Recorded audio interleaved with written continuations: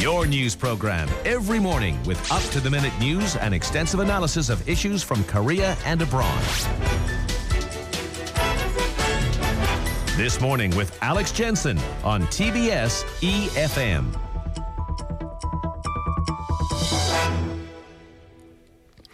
Well, any time a former president passes away, it's going to draw huge attention.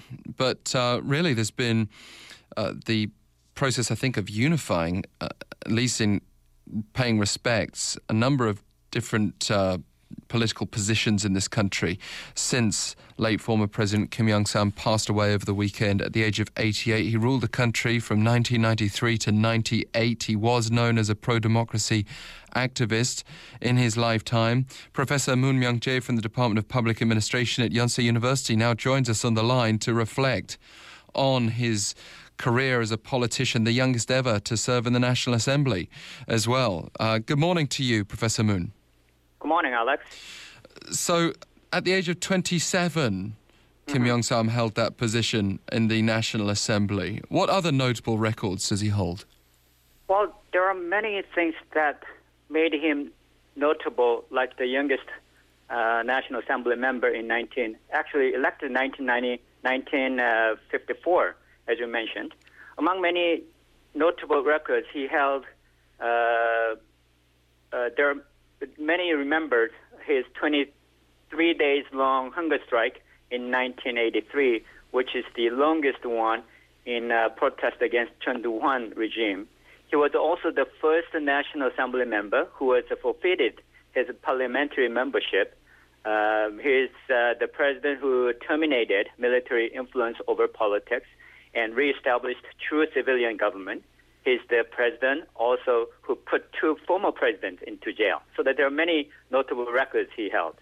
Yeah, we can come on to the drive behind that anti-corruption campaign shortly. But first, his passing does represent the closing of the two Kims era, referring as well to Kim Dae-jung, who is another late former president. Can you tell us a bit about the relationship between these two, the role they played in bringing democracy to the country? Yeah, two Kims were cooperators as well as competitors, indeed, for at least 3 decades, starting in the late 1960s. Kim Dae-jung was senior by age, while Kim Young-sam was senior by the political career. Kim Young-sam was elected as a parliamentary member in 1954. Kim Dae-jung was elected in 1960. Of course, their political bases are very different by representing different regions. When they argued for young leadership initiatives, as both of them were 40s, their rivalry practically started. The first victory smiled at Kim Dae-jung, who was selected as a presidential candidate in 1970. Of course, later Kim Young-sam became real president in 1992, followed by Kim Dae-jung in 1997.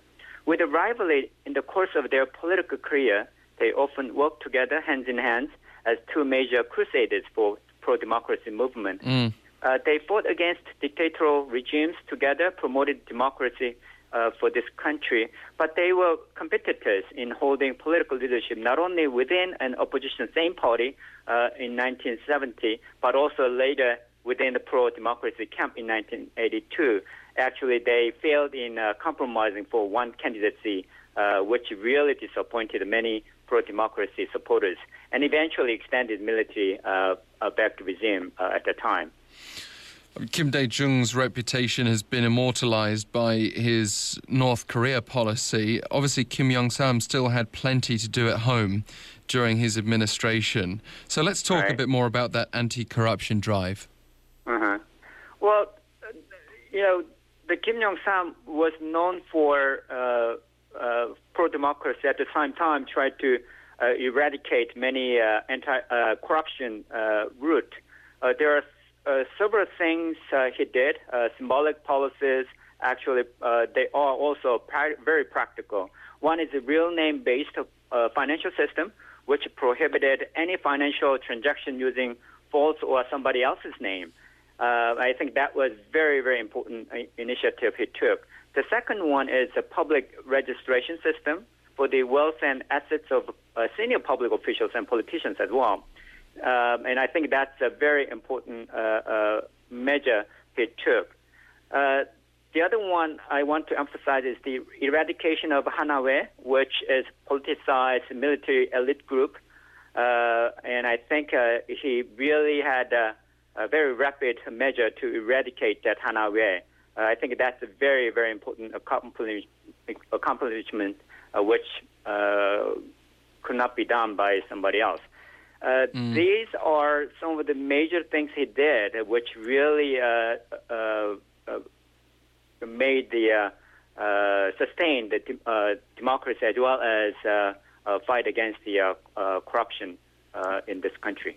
Yeah, there aren't many world leaders who have emerged from their presidencies or rules, whatever position they've held, with a glowing reputation. There's always going to be criticism there. There's always going to be, with the benefit of hindsight, that's right, some question marks. Let's look at some of those question marks now.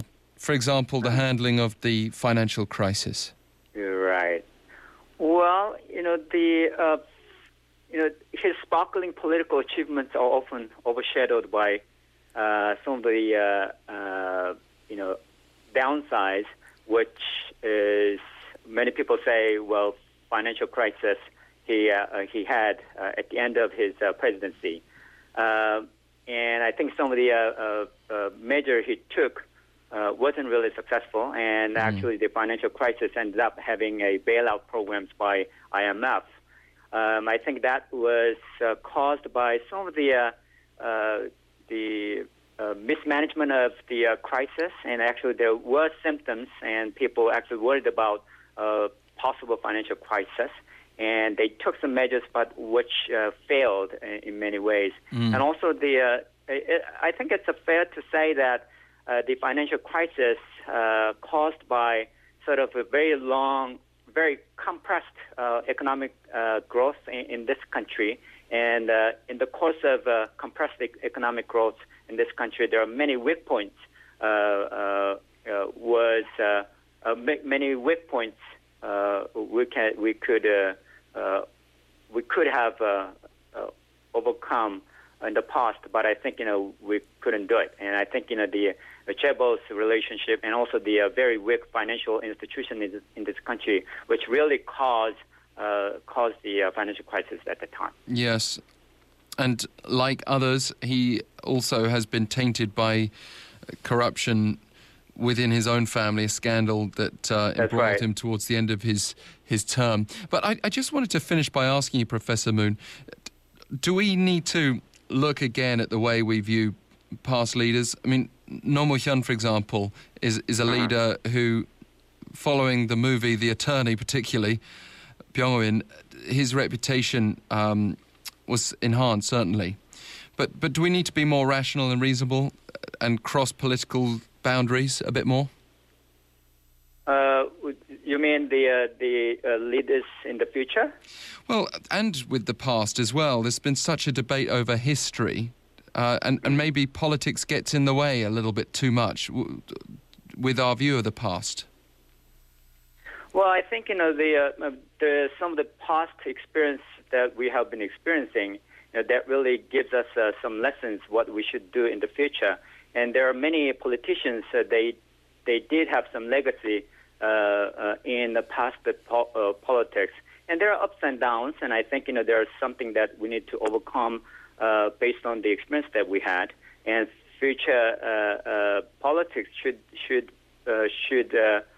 create a new horizon, and I think they should open new horizon based on the past politics. And I think the past is past, and I think how we can find the new way to make this country we march forward right? indeed. Professor Moon, thank you very much for joining us.